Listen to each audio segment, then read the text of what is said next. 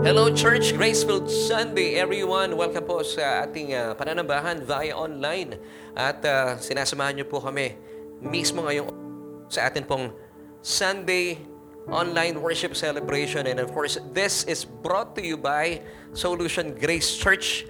At sa kanan po ng bumubuo na ating mga sambahan sa Las Piñas and of course sa Caloocan. My name is Laverne Ducot at kayo po ay aking sasamahan at dalayan ko po na patuloy niyo po akong samahan mula ngayon hanggang mamaya para po sa ating pananambahan sa araw pong ito. And thank you for joining us at salamat po sa Panginoon dahil pinagbibigyan niyo kami every Sunday para tayo po ay sama-samang matuto at kahit man lang sa loob ng maraming minuto ay mapagpala sa mayamang salita na hatid sa atin ng Panginoon sa araw pong ito. Pero syempre pa, bago po tayo magtuloy-tuloy sa ating mga pag-uusapan at pag-aaral, gusto ko muna pong batiin lahat ng ating mga kababayan. Saan man po kayong panig ng daigdig naroon sa ngayon? Well, amin pong pagbati ay good morning, good afternoon, and good evening. At hindi po natin kakaligtaan ang mga kaibigan po natin sa buong Pilipinas, Luzon, Visayas, and of course Mindanao, at sa buong Mega Manila. Pinabati po natin ikaw ay isang mapagpala at mabiyayang umaga dahil tayo po Sunday at 11. So, kumusta po kayo? At maraming salamat once again for joining us at excited po kami na makasama kayo sa ating online worship celebration. At napakaganda po na ating mga pag-uusapan today. At tinitiyak ko po sa inyo, sa biyaya ng Diyos, hindi po tayo magsasayang ng oras dahil mapapagpala po kayo at mapapagyaman kayo sa ating mga pag-uusapan. And of course, not to forget, kung kayo po ay first time na napadako sa bahan. Yes, ikaw kaibigan. Kung kayo po isa sa mga naimbitahan at nayakag or naitag ng inyong kakilala at mga kapamilya, well, kung hindi naman po nakakaabala, gusto po namin maglambing po sa inyo. Pakilagay po sa ating comment section, hashtag first time or hashtag first timer dahil gusto po namin kayong makilala pa ng lubusan. So once again, thank you so much for joining us at samahan niyo po kami hanggang sa katapos-tapusan ng ating pananambahan. At atin pong pag-uusapan sa ngayon, alamin natin ano ba yung tunay na paglago bilang isang Kristiyano. Mga nakikipag-isa na kay Kristo Jesus. At ang atin pong message title today is this, True Spiritual Maturity in Christ. So what this true spiritual maturity in Christ? So kayo po ay excited na sa ating mga pag-uusapan. So please join me. Tayo po muna ay tumulog at manalangin sa Panginoon. Aming Diyos at Ama makapangyarihan sa lahat, maraming salamat po sa isa na namang napakagandang panahon at pagkakataon na kung saan kami po ay pinagsasama-sama mo para sa iisang layunin at yan po ay sambahin ka sa Espiritu at katotohanan. At sa pagkakataon po ito ay amin pong pagsasalusaluhan ng iyong mayamang salita. At dalayan ko po, O Diyos, na gamitin niyo po ang iyong lingkod na ilahad at maipahayag ko ng malinaw ang iyong mensahe sa amin sa araw pong ito. At mula simula, gitna hanggang wakas, isang pangalan lamang po ang aming itataas na kung saan sa Kanya pong mga kamanghamanghang ginawa, doon po iikot ang lahat na aming mga pag-uusapan at pag-aaralan. Ito po ang aming panalangin at pagpupuri at pagpapasalamat sa matamis na pangalan na aming Panginoong Jesus. Lahat po tayo magsabi, Amen and Amen. So once again, welcome po sa ating online worship celebration. And as promised, ang atin pong topic for today, it's all about true spiritual maturity. So what is this true spiritual maturity in Christ? So kung merong true, merong totoo, merong hindi totoo, at malaman po natin ano ba talaga yung sinasabi ng Biblia about the true spiritual maturity in Christ. So as we begin ito po ating pag-aaral ng salita ng Panginoon and bilang kultura na po sa ating pananambahan every Sunday, sinisimulan po natin ang pag-aaral sa katanungan. And since atin pong church ay kilala sa tawag na Solution, S-O-U-L-U-T-I-O-N, Grace Church, ibig sabihin, we're looking for a solution for our soul. Dahil ito po dapat ang binubusog natin sa tamang kapahayagan mula sa mensahe ng Panginoon. Dahil kung saan ay, dito nga po sa ating kaluluwa, ay sangkap ng ating isipan, which is the main faculty of the soul, importante po na binubusog natin ang ating isipan. Nang sa gayon, hindi po tayo sumasabay sa agos ng mundong ito, that we may prove what is that good acceptable and of course the perfect will of God. Kapag tama po yung kapahayagan at tama po yung mensaheng ating napapakinggan, which is of course the gospel of Jesus Christ, meron po itong domino effect sa ating damdamin. Nagbibigay po ito ng kagalakan at kaligayahan at magbibigay din po ito ng magandang manifestation o kapahayagan sa ating mga kalooban. Kaya naman ikaw ay nagpapasya ng wasto at hindi po tayo na idadala nito sa gusot ng buhay. At may maganda po itong kapahayagan, hindi lang sa ating kaluluwa. Ito po ay namamasdan ng mga wala pang relasyon kay Kristo sa pamagitan ng ating katawan, na kung saan ay obviously nakikita sa atin ang kagalakan kasi palangiti ka. Sabi mo sa katabi mo, palangiti ka, masayahin ka. So ito po ang isang napakagandang manifestation ng isang mananampalatayang tumatanggap ang kanyang kaluluwa ng tunay na mensahe ng Ebanghelyo ng ating Panginoon Hesukristo. So may manifestation at nahahalata po talaga ang mga pagbabago sa ating buhay. So ito po yung question natin na kung saan dito po iikot at iinog yung ating mga pag-uusapan at talakayin sa umaga pong ito. In line with our message for today about true spiritual maturity in Christ. So this is our question for today. Ano nga ba ang sinasabi po ng Biblia sa tunay na paglago ng isang mananampalataya kay Kristo? Ano sa palagay mo? So paano natin masusukat? Paano natin masisipat na isang mananampalataya na talagang lumalago sa kanyang pananampalataya at paglakad bilang isang nananagumpay na Kristiyano? So simulan po natin ang ating pag-aaral at alamin natin yung tugon sa ating katanungan na ano nga ba sinasabi ng Biblia ugnay sa tunay na pagkakilala natin sa ating sarili bilang lumalago sa ating paglakad kay Kristo. Now, para masagot po yung tanong na yan, susugan po natin ang isa pang katanungan. At alamin po natin dahilan bakit marami pong Kristiyano sa ngayon ang tila napakabagal po ng paglago nila sa kanilang buhay Kristiyano. Kasi napapansin po natin at kung kayo po meron din po mga observation na yung ibang mananampalataya, 2 taon pa lang sa Ebanghelyo. 2 taon pa lang nagkakaroon ng kapahayagan ng biyaya. Daig pa po nila yung mga kapatirang 6 na taon na o 7 taon na sa biyaya. Kabagal po na kanilang pag-usad. Napakabagal po na kanilang paglago sa Panginoon. Well, I'll be giving you 3 reasons na panginiwan at typical na dahilan kung bakit hindi po lumalagong isang kapatiran sa kanyang buhay bilang isang mananampalataya. The first one is, itong taong ito ay masyadong self-occupied, self-centered. You know why? Because siya po ay hindi masyadong nagkakaroon ng matibay na sandigan sa biyaya ng Panginoon. Kung bakit po siya nakatingin sa kanyang sarili at hindi po siya nakatingin sa mga tinapos na gawa ni Kristo Jesus, ito po ang dahilan kung bakit napakabagal po ng usad niya sa paglago sa Panginoon. Dahil punong-puno po siya ng kanyang sarili. Hindi po ito malusog bilang isang mananampalataya. So that's number 1. Number 2, everybody wants to be in control of everything. Ayaw po natin na meron pong naghahari sa ating buhay. Well, bilang mga nakipag-isa na kay Kristo, tayo po bilang tinanggap natin ang Panginoon bilang ating Panginoon at tagapagligtas, dapat hindi na tayo yung Panginoon na ating buhay. At hindi na rin po tayong hari. Meron na pong Panginoon na dapat tayo po ay sinusundan, pinaglilingkuran at pinagkakatiwalaan. So ito po ang problema na maraming even mga mananampalataya sa ngayon. Once again, number 2, we most of the time, most Christians nowadays, they want to be in control of their lives or of everything. Hindi po ito malusog. So that's number 2. And number 3, proud po tayo na ipagmalaki yung ating mga pedigree. Pag sinabi natin pedigree, yung ating apelido, kung saan tayo nagmula. At pangkaraniwan, pinagmamalaki din po natin yung ating mga achievements, yung ating mga nagawa na sa buhay, yung ating mga awards, yung ating mga pinagpaguran. Now, itong problema na pangkaraniwan, pedigree and performance. Now, alam niyo po ba, nang isinulat po ni Apostol Pablo ang isang liham kung saan ipinapaabot po niya ito sa kanyang mga kapatiran sa Filipos in verses 5 until 6 ng chapter 3. Ipinapakita niya po dito, ito yung mga panahong wala pa siya sa biyaya ng Diyos. Kita niya rin po dito kung paano yung ipinagmamalaki ang kanyang pedigree, yung kanyang birthright. Bilang Hudyo ng mga Hudyo. At ang kanyang performance bilang pariseo ng mga pariseo. Now, basahin po natin.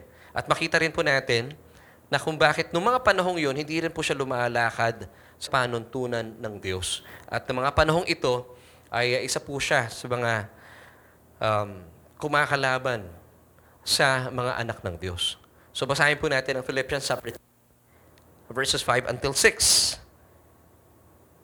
Sabi po na Apostol Pablo dito, in verse 5, circumcised the 8th day of the stock of Israel, of the tribe of Benjamin, a Hebrew of the Hebrews, concerning the law, a Pharisee. So dito po pinagmamalaki niya yung kanyang pedigree, yung kanyang birthright. Na pangkaraniwan, marami po sa mga mananampalataya rin, nakasandig tayo sa ating mga apelido. Ako hindi ko pwedeng sandigan yon kasi hindi po kagandahan yung apelido ko, pero nung napagtanto ko, ay talagang hindi natin talaga dapat sandigan ang ating mga apelido. Ibig sabihin kung saan ka nagmula. Kasi pangkaraniwan, di ba? Ito yung madalas po ipinagyayabang ng mga tao. Siya ay mula sa lahi ng mga ganito, ng ganyan. Ganon din po si Apostol Pablo. Now, ituloy po natin ang pagbasa. Hindi po natapos dito yung kanyang pagyayabang sa kanyang mga achievements, sa kanyang performance.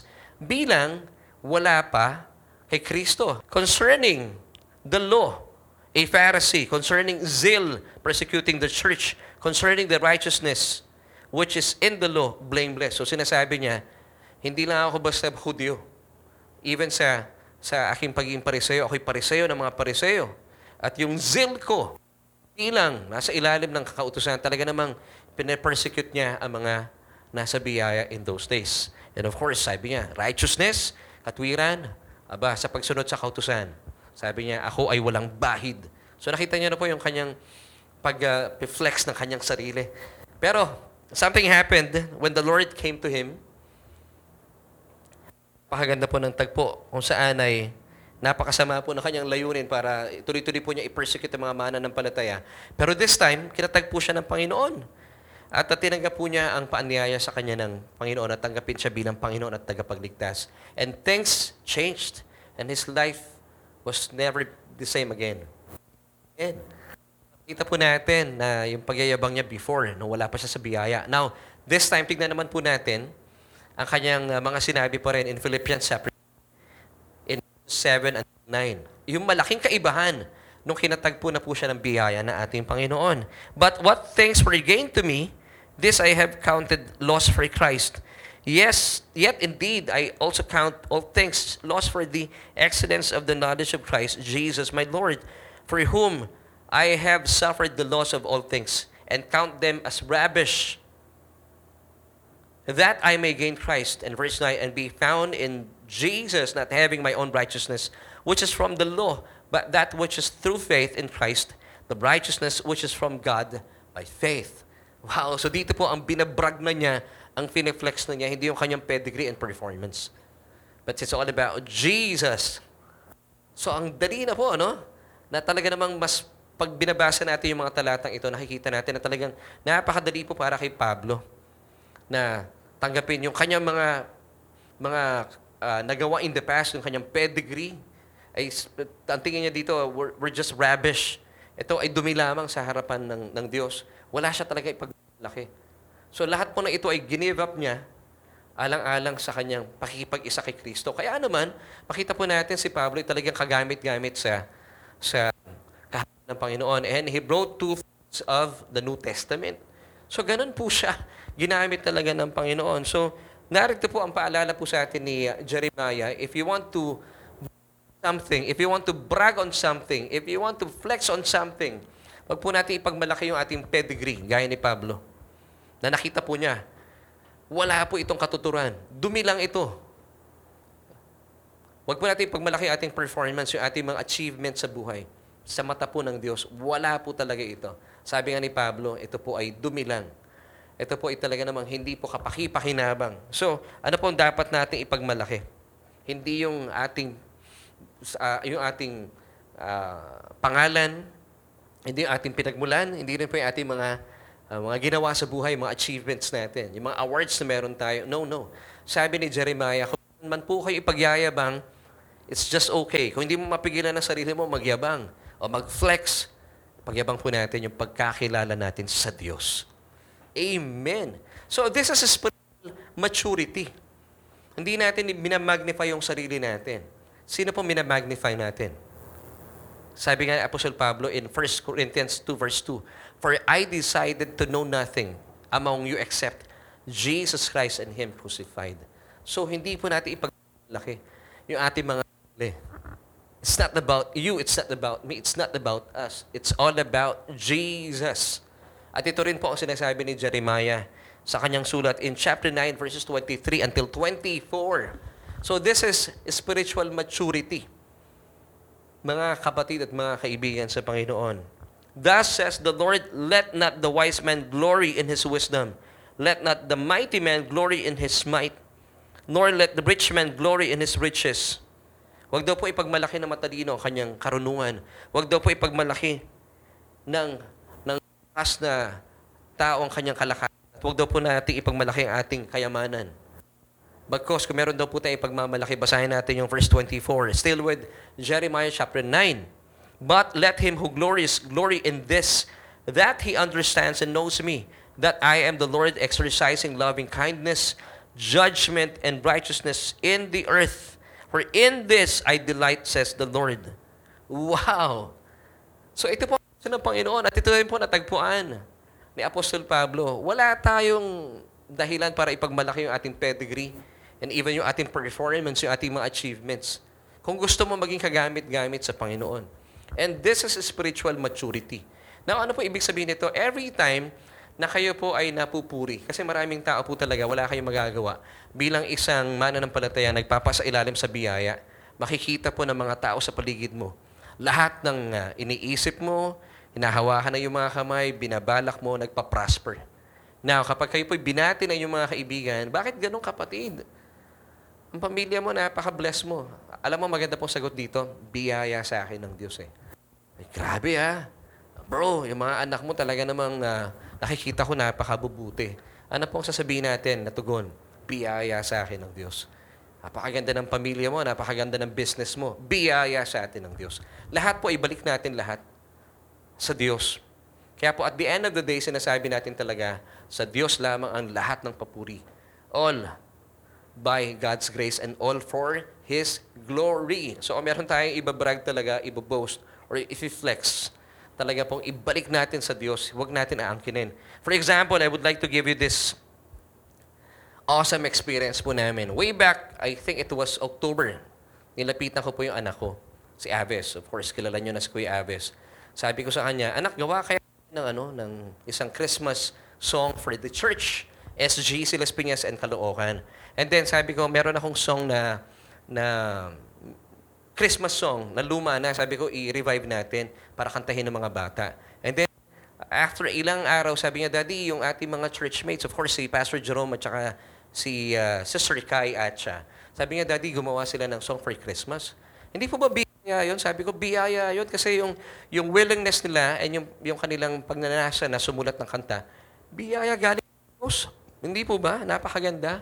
And then, nakausap ko po ang mga kapatirang ito, si Pastor Jerome, of course. Shout out sa ating mga kapatid, Pastor Jerome Fernandez at kay Ate Kai Atcha. Sila po ang ginamit ng Panginoon para magsulat ng awitin na napakaganda. So, meron pa lang silang pagnanasa na sumulat, biyaya po iyon. And then, nung naisulat na yung kanta, nung binigay yung song, yung mga konti na lang kaming mga ang tawag namin dito ay barilan. Konting editing na lang. Pero napakaganda po ng song. Yung pong yung pagnanasa ng pagsusulat, biyaya. Yung pagkakasulat ng song, biyaya. Ngayon, kinanta nila sa akin yung song. Sabi ko, biyaya, napakaganda talaga. And then, to make the long story short, inareglo po ni Kuya Aves, lumabas ang napakaganda. Kasi pag gumagawa po kayo ng kanta, dapat ikinakasal yung letra sa musika. Talaga namang nagkakalakip-lakip lahat. Mula sa pagkakasulat ng music, at ng lyrics, at ng pagkakalikha ng music, hanggang sa pagkakaareglo, biyaya. And then, inawit po na ating mga kaibigan sa Solution Worship at yung mga kabataan natin sa SGC. Biyaya na naman. Ganda po na kinalabasan. And of course, ang katapos-tapusan, napakaganda po ng production na ito. Ngayon, pag tinatanong po nila kami, sinasabi namin, biyaya talaga sa Panginoon. At nung ito po na-upload ng Spotify, biyaya pa rin ng Diyos. So, kung tutuusin talaga, ay wala po talaga tayong ginawa. Kinakasangkapan lang tayo ng Panginoon. At lagi ko po itong sinasabi sa aking mga kabataang churchmates, mga songwriters. Would you believe that? Ito po mga songs na sinusulat natin. Matagal na po itong kinakanta sa langit. Ang biyaya po dito, pinagkatiwalaan tayo ng Panginoon at inilagay sa ating pangalan yung credit na tayo po ang sumulat at nag-produce ng kantang yon. But the truth is, matagal na po itong inaawit sa langit. Hindi po ba biyaya iyon ng Panginoon? And at the end of the day, wala tayong pinagmamalaki.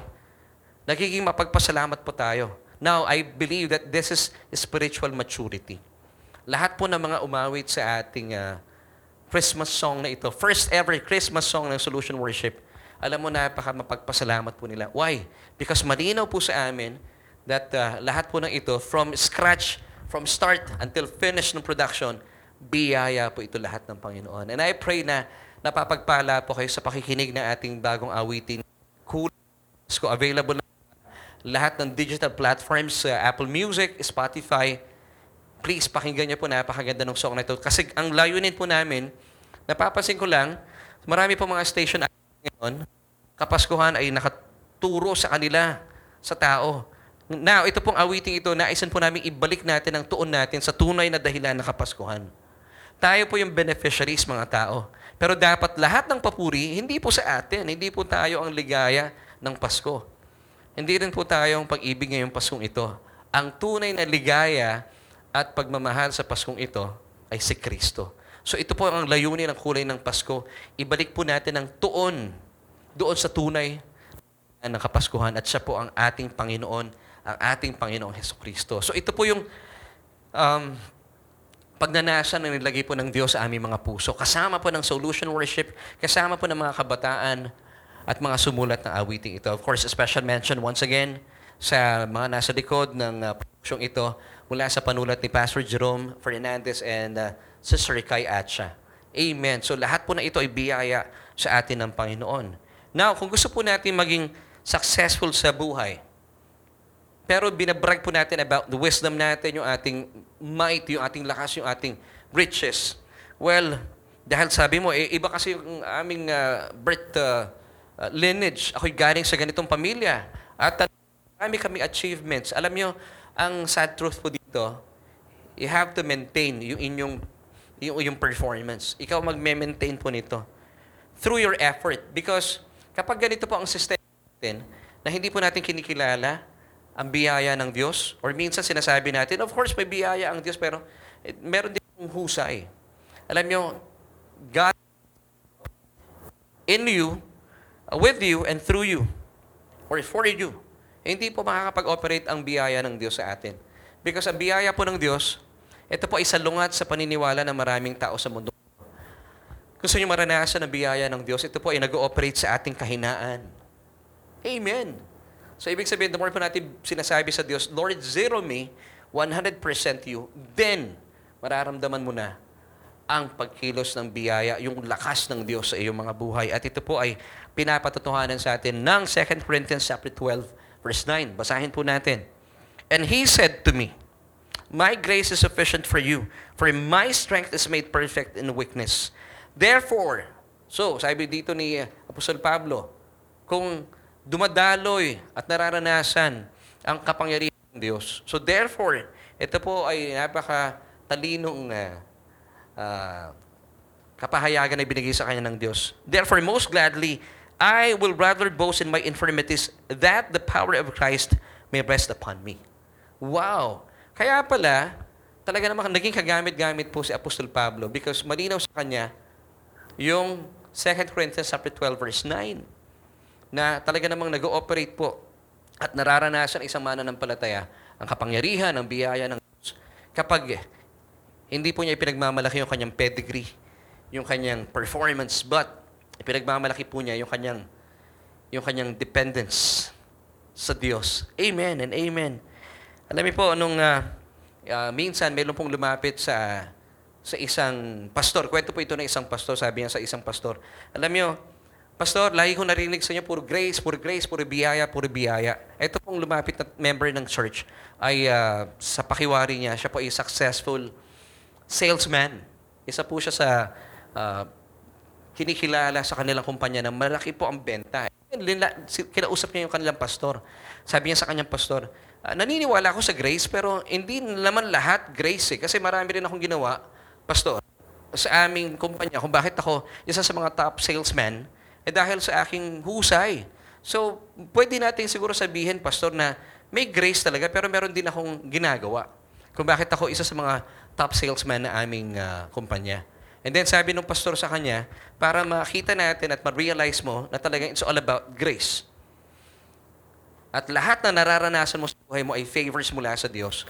Kinuha po ng pastor yung kamay ng taong ito. Sabi nung lalaki, anong gagawin niyo po, pastor? I'll pray for you. Ipagpipray kita, ipapakancel natin sa Diyos ang kanyang pagkilos sa buhay mo. Para makita mo, sa susunod na 2 months, kung talagang biyaya yan o talagang performance mo. Alam mo, sabi po nung kabataang ito, bumitaw siya sa pastor, hindi po, thank you na lang, thank you na lang.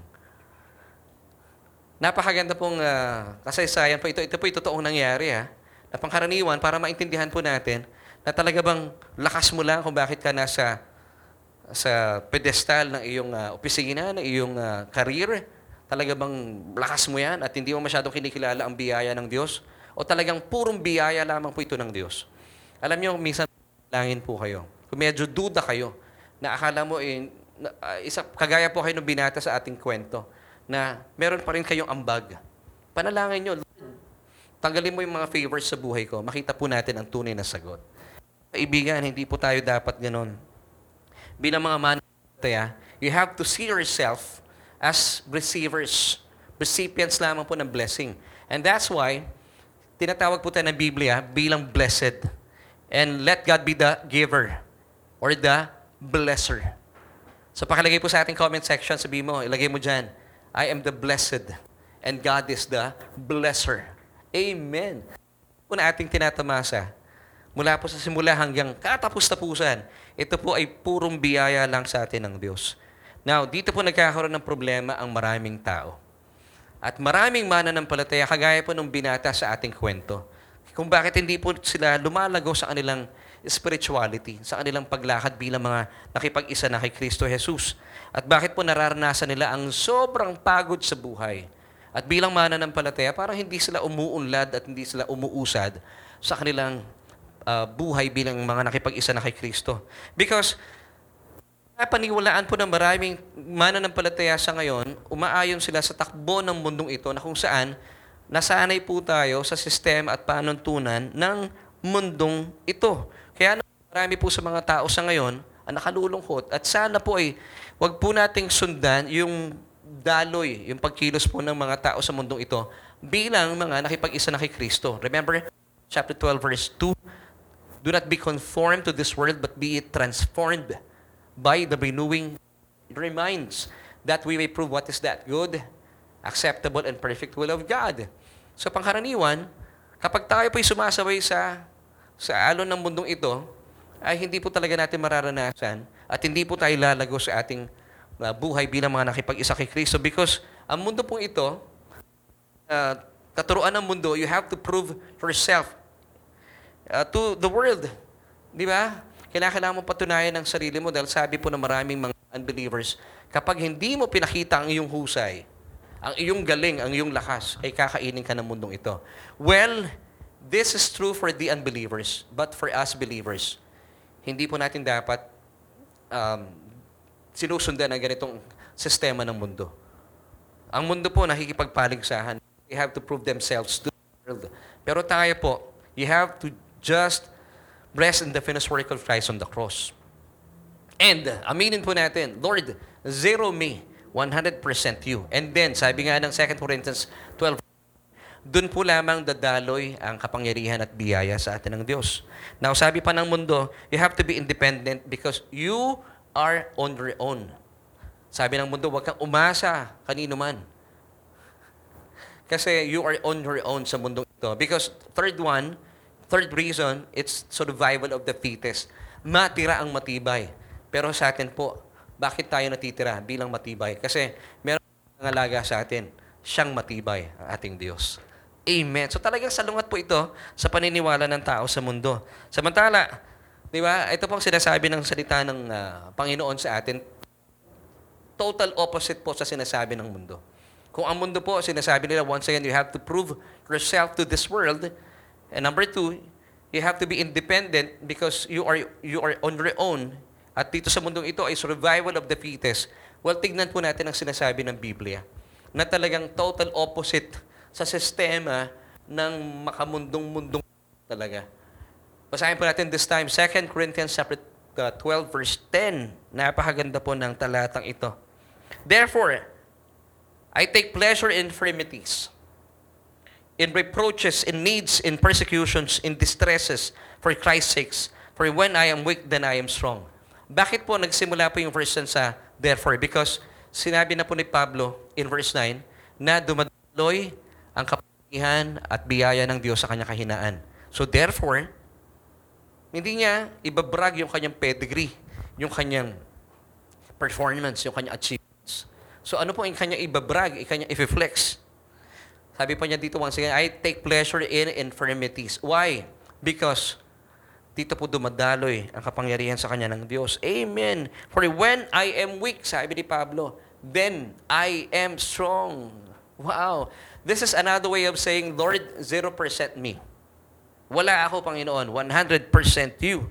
So, the true growth, o yung tinatawag na spiritual maturity, yung totoong spiritual maturity, is seeing ourselves to be weak, that we are in need of a Savior, that we are in need of God, and putting our full dependence on Him, so that His strength will be made perfect, complete in us.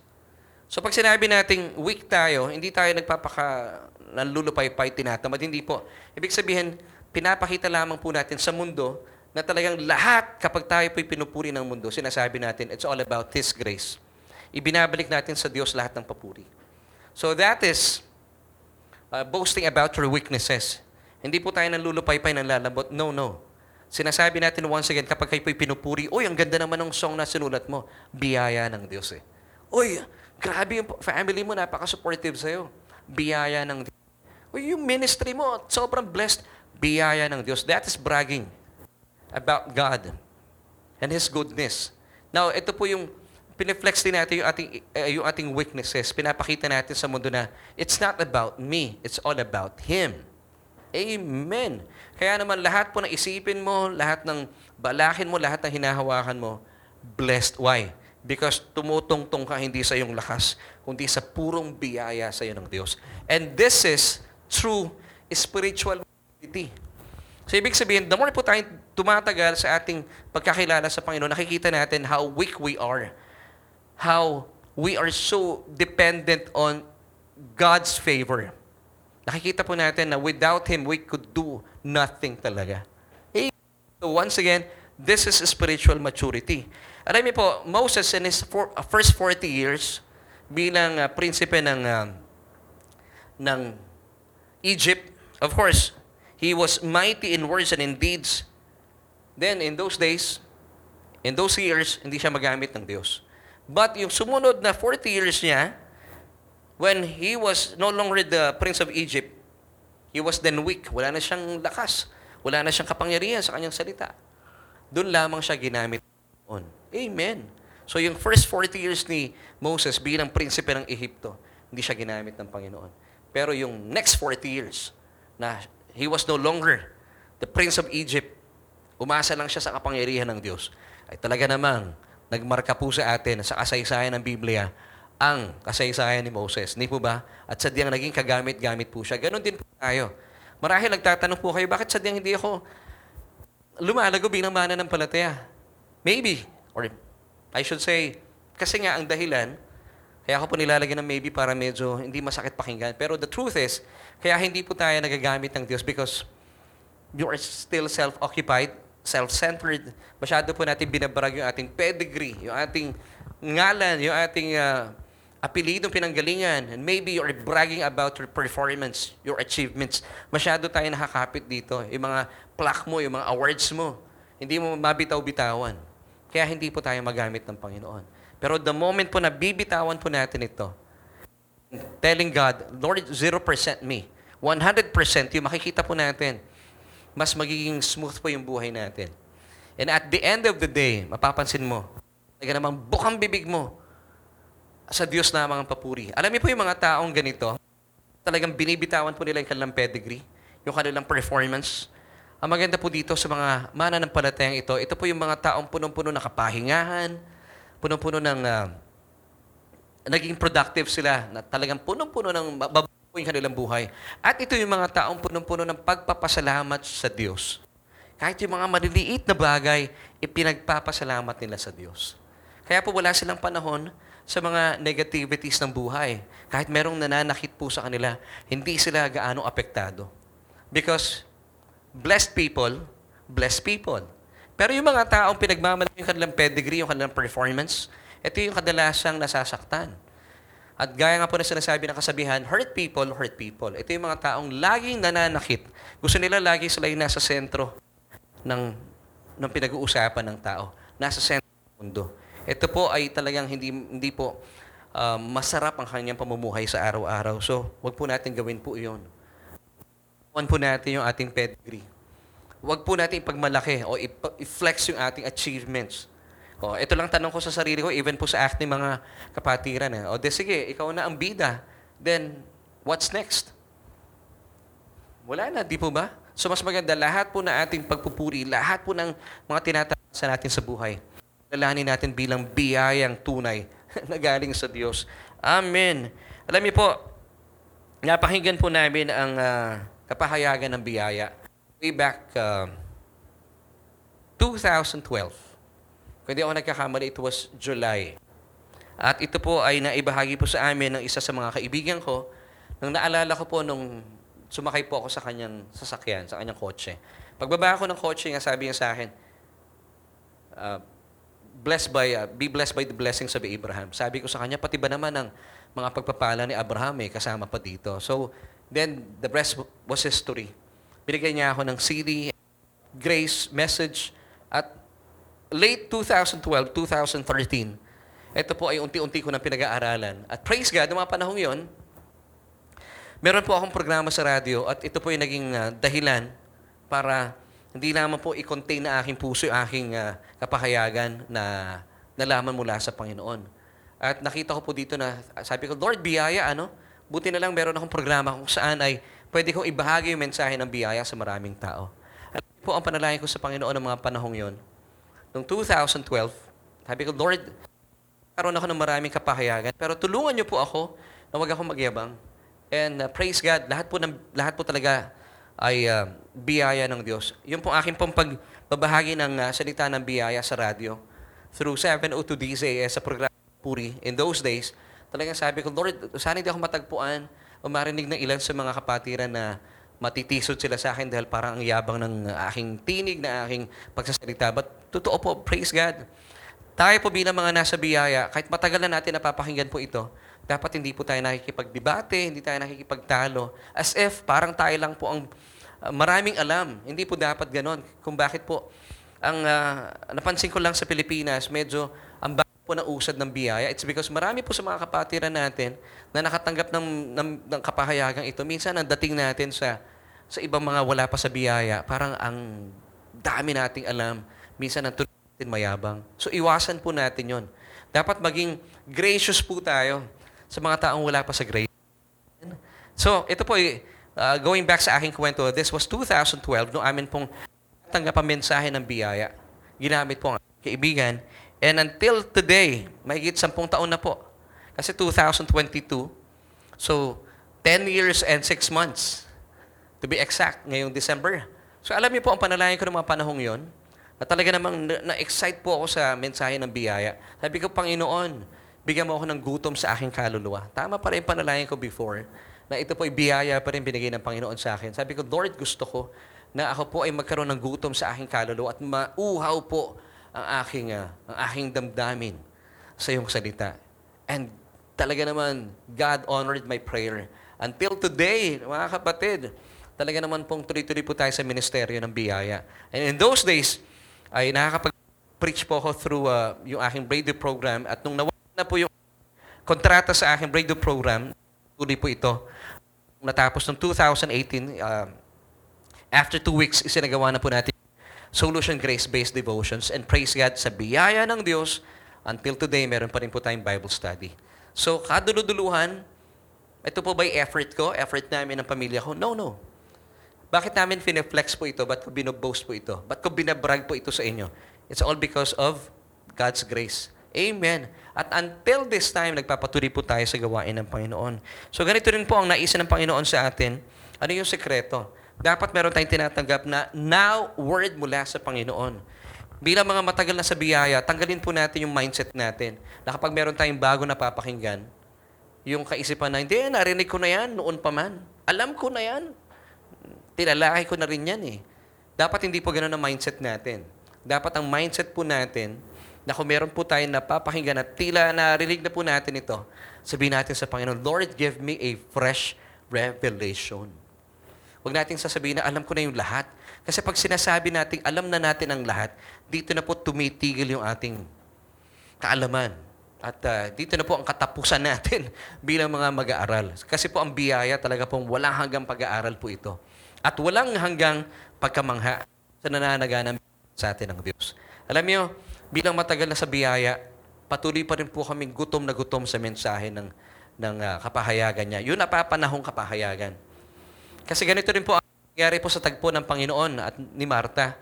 Nung tinatagpo po siya ng Panginoon at sabi ni Marta sa kanya, Lord, sayang, paaga ka ng dating, hindi sana matay yung aking kapatid na si Lazarus. So basahin po natin ang tagpong ito in John chapter 7, verse 21. Now Martha said to Jesus, Lord, if you had been here, my brother would not have died. So, dinala po ni Martha si Jesus in the past. Hindi niya kilala na si Jesus po ay beyond time. Pero sabi niya, Lord, sayang, kung napaaga-aga ka. Ganon din po tayo eh. Pag meron tayong napapakinggan ng mensahe ng napakinggan na natin before, sinasabi natin, alam ko na yan. Hindi po ito healthy. Now, tuloy po natin yung tagpo po dito. Kagaya ni Martha, dinala po niya ang Panginoon in the past. Tingnan po natin ang reaction ng Panginoon. This time, in verses 23 until 24, still with John chapter 11. Then Jesus said to her, your brother will rise again. Martha said to him, I know he will rise again in the resurrection at the last day. So this time, dinala naman po ni Martha ang Panginoong Jesus sa future. Ngayon, pangkaraniwan, tayo rin po mga mananampalataya, kapag po may mga topics on end times, rapture, sinasabi natin, alam ko na yan. Hindi po pwedeng ganon.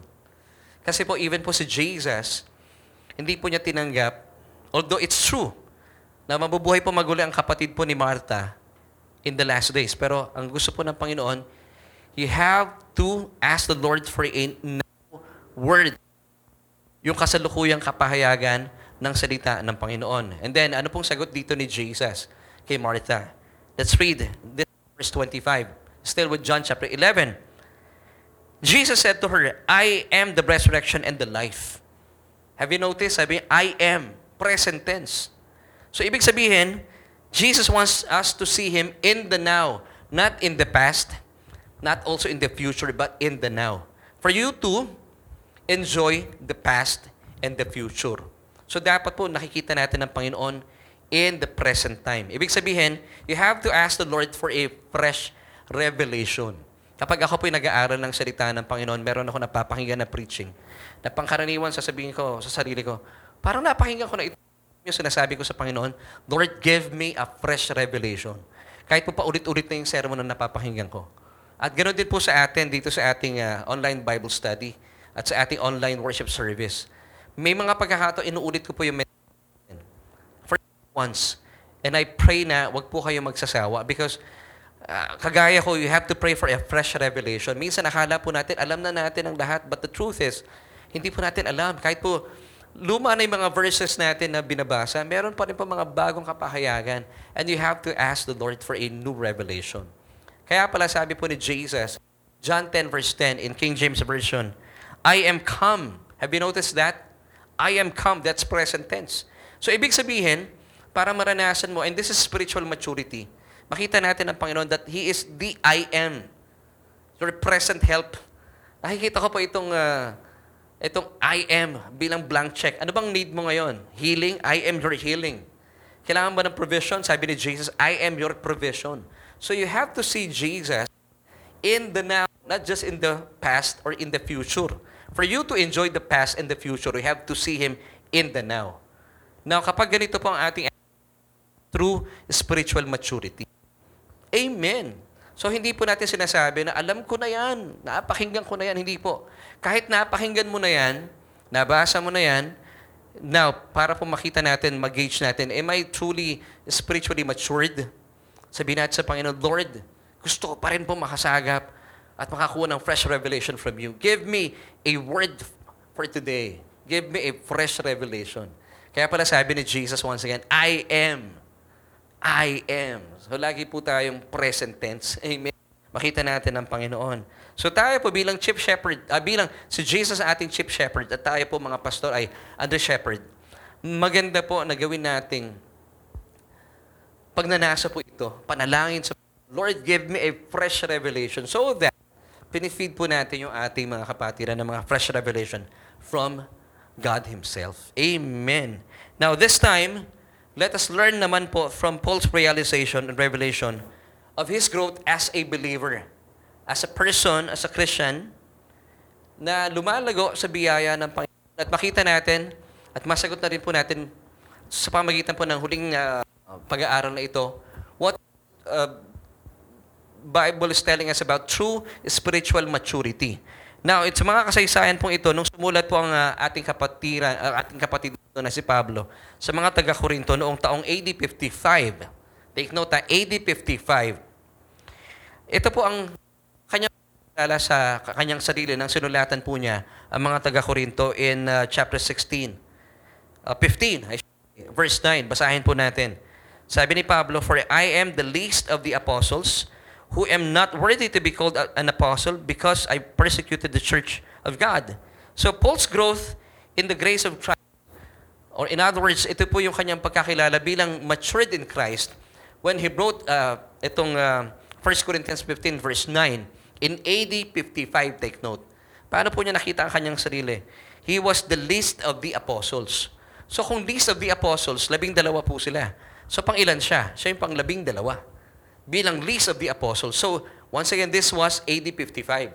Then after 6 years, sumulat po siya sa mga taga-Epeso in AD 61 and AD 62. Makita po natin kung paano po siya nagmamature. Makita natin kung paano na yung pagkakilala niya sa kanyang sarili time. From the least of the apostles, nakita natin kanina, from the least of the apostles in AD 55, this time, after 6 years, sumulat po siya sa mga taga-Efeso. AD 6 until 62, Ephesians chapter 3, verse 8. Tingnan po natin kung paano na tinitingnan ni Apostol Pablo yung kanyang sarili. To me, who am less than the least of all the saints. So this time, nagmamature siya. Pero ang kaibahan, parang pag tinignan natin, pababa. Kasi from AD 55, nakita niya sarili niya, least of the apostles. So sa 12, pang 12 siya. But this time, least of all the saints. So kinilala niya sa lahat ng mga mananampalataya, sa lahat ng mga santo, mga banal, mga pinaging matuwid ng Diyos. Ako yung pinakahuli. Now, ito po yung spiritual maturity. The more na tumatagal ng panahon, nakikita niya kung gaano po siya sobrang pinatawad ng Diyos at nakikita niya kanyang sarili bilang pinakahuli, least of the saints, na wala siya talagang pwedeng ipagmalaki. Na kung ipaparehas natin, nung siya po'y bago-bago pa, sa kanyang pagsusulat, nakita natin na talagang in the days na wala pa siya sa biyaya, he was then bragging about his degree and performance, kanyang achievements. But this time, talagang hinuhuli niya yung sarili niya. He was the least of all the saints in Ephesians chapter 3, verse 8. And this one he wrote in AD 61 until 62. So nakita natin yung spiritual maturity. Hinuhuli niya yung kanyang sarili. This is a sign of a true leader. Hindi siya lagi nauuna. Kapag may kainan, nagpapahuli siya. Gusto niya, una-una muna, pinagpapala yung kanyang mga minamanage yung kanyang miyembro. Ganon din po tayo mga pastor. Hindi tayo nangunguna parang tipong meron tayong sense of entitlement. Hindi, dapat ako paglingkuran nyo. Hindi po. Tayo po ay tinalaga ng Diyos bilang tayo po ang mga ngalaga sa ating mga tupa. Kung may kainan, hindi ka dapat nangunguna, pastor. Paunahin natin yung mga tupa natin. At hindi rin naman po tayo dapat magalit kung walang natira sa pagkain. Bilang mga tagapaglingkod, makita natin, we are the least among the saints, gaya ni Pablo. Now, after 3 years, AD 61, 62, this time AD 65, tingnan po natin kung paano po nagmamature ang isang apostol na kagaya ni Pablo. So this time, sumulat naman po siya kay Timothy. Magugulat po kayo kung paano na niya kinikilala yung kanyang sarili. Isang nagmamature sa kanyang buhay espiritual bilang isang nakipag-isa na kay Kristo Jesus. Basahin po natin ang 1 Timothy chapter 1, verse 15. This is a faithful saying and worthy of all acceptance that Christ Jesus came into the world to save sinners, of whom I am chief. Nakita niya po yung difference dito. Nakita niya sa, hindi lang sa mga mananampalataya, sinama na po niya sa lahat ng mga tao. Siya ang pinaka-chief ng mga makasalanan. And yet, ano po minamagnify niya po dito? Kung gaano po siya pinatawad ng Diyos. Wow! So, isa-isahin po natin as we have a quick review. So, tingnan po natin isa-isa. Paul's growth in the grace of Christ. Nakita natin yung kanyang spiritual maturity habang tumatagal ang panahon. So, once again, in 1 Corinthians 15, verse 9, this was written AD 55. Nakita po ni Apostle Pablo that he was the least of the apostles. And then, after 6 years, in AD 61 until 62, niya mga in Ephesians 3, verse 8, he was then least of all the saints. Then, after 3 years, AD 65, sinulatan po niya si Timoteo in 1 Timothy 1:15. Paano po niya kinikilala ang kanyang sarili? This time, he is now the chief of all sinners. Wow! So dito po, habang lumilipas ang panahon, wala po siyang sense of entitlement. So this is true spiritual maturity. Ganun din po tayo. Huwag nating ipagyabang sa mga tao, matagal na akong pastor, marami na akong alam. Hindi po. Gayahin po natin sa Apostol Pablo. Don't worry po na lumapit tayo sa biyaya, nakikita po natin ang ating sarili bilang naglilingkod, hindi lang sa Diyos. Especially tayo mga pastor, pati po sa mga tao. Wala po dapat entitlement. Hindi tayo tumatayo sa ating, ano ngayon kung ikaw si pastor? Tayo po ay lingkod ng Diyos at lingkod ng tao, gaya ni Apostol Pablo. Now, makita po natin, dahil, bakit niya ginagawa po ito? Bakit nangyayari sa buhay ito ni Pablo? Because malinaw po sa kanya, na pinagmamalaki niya yung kanyang kawalan. Kapag pinagmamalaki niya kung gaano siya pinatawad ng Diyos, doon po kumikilos at nararanasan niya ang kapangyarihan at biyaya ng Diyos sa kanyang buhay. 2 Corinthians chapter 12, verses 9 until 10. Amen. So I pray na makita po natin na this is really the spiritual maturity na tinasabi po ng Biblia, na wala po tayong entitlement as a Christian, as a pastor, as an evangelist, as a bishop. Wala po tayong ipagmamalaki. Yung ating pedigree, yung ating performance, is just rubbish before God. Hindi po natin dapat pinagmamalaki yun. But as we grow, as we mature in Christ, nakikita po natin, hinuhuli natin yung ating sarili bilang naglilingkod sa Diyos at naglilingkod sa ating mga kapatiran. So bilang pagtatapos, let's go back to our question. So, ano nga ba ang tunay na sinasabi ng Bible ugnay po sa tunay na paglago natin bilang mga mananampalataya? Dapat po hindi natin binabrag yung ating pedigree and performance, yung ating angkan na pinagmulan, yung ating mga achievements sa buhay, hindi natin nagmamalaki yun. Ano po pinagmamalaki natin? Yung ating natamong biyaya ng kapatawaran, ng kaligtasan. Gaya po ni Pablo. In AD 55, nakita po niya sarili niya, kinilala niya, he was the least of the apostles. AD 61 to 62, he saw himself as the least of all the saints. But in AD 65, nakita na po niya, he was the chief of all sinners. Wow! Talaga naman nakita po natin, ibinababa niya kanyang sarili, itinataas niya si Kristo. And the more we do this, we are giving so much value sa mga tinapos na gawa ng ating Panginoong Hesus. So, ang atin pong solution, through spiritual maturity in Christ, is seeing how weak we are before God and putting our full dependence on Him, on our Lord Jesus Christ, so that His strength will be made perfect and complete in us. So this is true spiritual maturity. At kapag malinaw po sa atin mga kapahayag ito, mas lalo pong napapadali ang ating buhay. Punong-puno ng kapahingahan, punong-puno ng ng kagaangan ng ating buhay. At mapapansin po natin, po tayong nagiging grateful sa ating Panginoon, vertically speaking, at sa ating mga tao sa paligid natin. Amen. So dito talaga po, umaakma yung sinasabi ng Ephesians chapter 2 verses 8 to 9. For you have been saved by grace. Alam mo, wala kang iniambag, wala tayong pinagtrabahuhan, kaya wala tayong may pagyayabang. And that's why verse 10 ng Ephesians chapter 2, for we, believers, are God's workmanship created in Christ Jesus for good works, vertically speaking. Naisin lamang po nating suklian na kabutihan ang unang ginawa pong kabutihan ng Diyos. At dahil alam po natin tayo po ay blessed. Ito po yung position natin. Blessed people, horizontally speaking, we're blessing the people around us. Wow! So this is true spiritual maturity, mga kaibigan at mga kapatid. At kapag malinaw po sa atin ito, nagiging mapagpasalamat po tayo sa Diyos. At nawawala po yung ating kayabangan.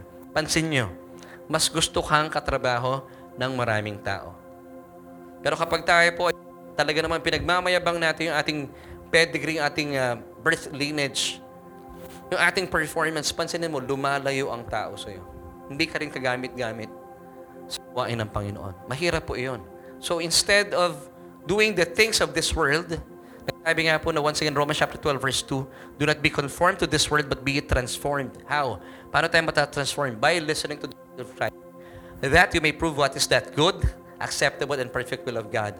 So maging malinaw po sa atin as we end, ito pong 2 last verses na isinulat po ni Apostle Pablo sa mga taga 2 Corinthians chapter 12 verses 9 to 10.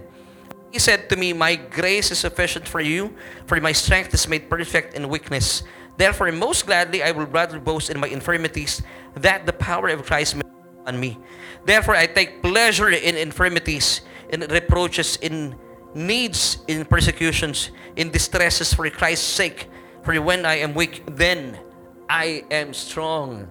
So, kaibigan, kung kayo po ay pakiramdam nyo pagod na kayo because you are bragging about your pedigree and performance. But this time, if you want to flow the grace of God through you, in you, and for you, bragging about your achievements, pagmalaki po natin ating pagkakilala sa Diyos. Nang sa gayon, maging mapagpasalamat po tayo at talaga namang gumagawa tayo ng mga bagay na we're doing great exploits for God and also for the people around us. Nagiging pagpapala ka because this is our position. We are blessed. We are the blessed ones. And be the blesser. Amen. And this is true spiritual maturity. Ito po ang malinaw na kapahayagan na tunay na naunawaan po natin. Ang tunay na kapahayagan at kahulugan ng paglago bilang nakipag-isa na kay Kristo Jesus. So nawawala po yung ating kayabangan. At the end of the day, sinasabi natin talaga, sa Diyos, papuri. Maraming salamat po for joining me today. At hindi pa po tapos sa ating gawain. And this time, gusto ko po kayong imbitahan. Ikaw, kaibigan, marahil ay first sa ating pananambahan. Daman mo, ang sarap na mensahe hatid sa akin na Ebanghelyo. Yes, this is the gospel of Jesus Christ. Pero para maranasan niyo po ang kabuuan ng kagandahan po ng Ebanghelyo na ating Panginoon, may paanyaya po sa atin ng Diyos. Sabi po ng Diyos in Romans 10 verse 9, that if we confess with our mouth the Lord Jesus Christ and believe in our hearts that He was raised from the dead, you shall be saved. So kaibigan, I want you to pray this prayer with me. Kung gusto niyo po ang paanyaya ng Diyos, if you want to have an agreement with Him, na sumasang-ayon ka, sinasabi mo, kailangan ko na tagapagligtas, at gusto mo maligtas, just pray this prayer with me. Sabihin niyo po ang panalangin ito.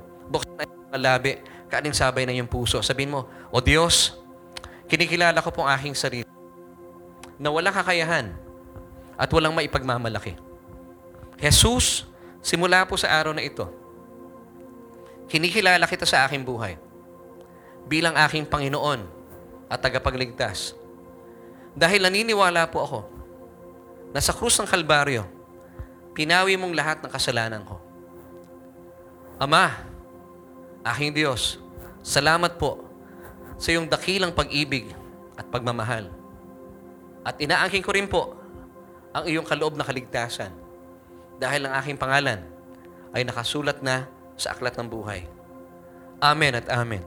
Kaibigan, kung isa po kayo sa mga sumabay sa panalangin ito, well, anak na po kayo ng Diyos. And that's good news. At patuloy niyo po kaming samahan every Sunday sa ating pananambahan.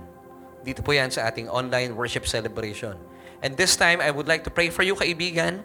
Kung kayo po ay nagkaroon po ng kagalakan sa ating mga pinag-usapan, nakita natin, ito pala ibig sabihin ng true spiritual maturity. Yung the more po tayong tumatagal sa ating paglilingkod sa Panginoon, nawawala po yung ating sense of entitlement. Kabaligtaran, kagaya po ni Apostol Pablo. Nakikita po natin ating sarili bilang lingkod ng Diyos at naglilingkod din sa mga tao. Talagang sadyang pinagpala. I would like to pray for you. So kita ipag-pray. Matapos na po ang inyong kapagawaran sa buhay because kailangan mong patunayan ng sarili mo sa mundo.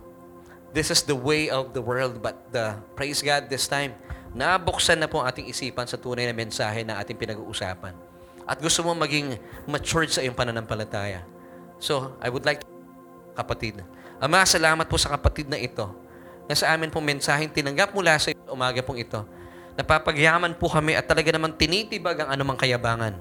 Kagaya po ni Apostol Pablo, hindi po niya pinagmamalaki ang kanyang pinagmulan na angkan, ang kanyang mga nagawa sa buhay. Simula nang kilalanin niya kayo bilang Panginoon at tagapagligtas. At yun din po ang naisin po naming maranasan sa aming buhay. At gaya po ni Apostol Pablo, siya po ay naging kagamit-gamit. Lord, we want to do great exploits for you. Gusto po namin gamitin mo kami to the maximum. Panginoon, salamat po sa kapatid na ito. At dahil, Panginoon, kinikilala namin na kami po ay walang kakayahan. Zero us, 100% you. Naisin po namin kumilos at maranasan ng iyong biyaya sa aming buhay. Salamat sa kapatid na ito at meron po siyang pagnanasa na siya rin po ay gamitin sa iyong ubasan. Panginoon, sino man po sa aming mga kapatiran sa ngayon ang meron pong pangangailangan at karamdaman na tinataglay at siya po ay nasa banig ng karamdaman. Sa pangalan ni Jesus, kaibigan, kamtin mo ang biyaya na inilaan sa iyo ng Diyos. Ano man po inyong pangangailangan, angkinin mo ang lahat na ito sa pangalan ni Jesus. O Diyos, maraming salamat po sa iyong pag-ibig at walang sawang at walang maliw na pagmamahal. Sakdan na pagmamahal. Tulungan niyo po kami na magkaroon din po kami ng pagkauhaw sa aming mga kaluluwa. At patuloy mo kami busugin na iyong salita. Salamat po, Diyos. And this time, kaibigan, taas po natin ating mga kamay bilang pansamantalang pagwawakas sa ating pananambahan. O Diyos, maraming salamat po once again. At amin pong inaangkin ang iyong bendisyon, ang iyong biyaya at pagpapala na sadyang inilaan na sa amin dahil sa mga tinapos ni Kristo sa krus ng Kalbaryo. As you promised, wala po makakalapit sa amin na anumang sakuna, disgrasya o aksidente. Dahil sabi mo sa iyong salita, 1,000 may fall at our side and 10,000 at our right hand. It shall not come near us. Ano man pong mga virus na nagkalat sa aming paligid, hindi po ito magtatagumpay laban sa amin.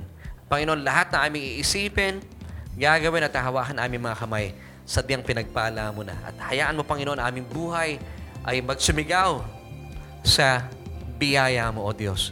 At kami po ay mamumuhay ngayon at magpakailanman, lalakad sa iyong lubusang kapayapaan, kapahingahan at kagalakan. Ito po ang aming panalangin at pagpupuri sa matamis sa pangalan ni Jesus. Lahat po tayo magsabi ng Amen at Amen.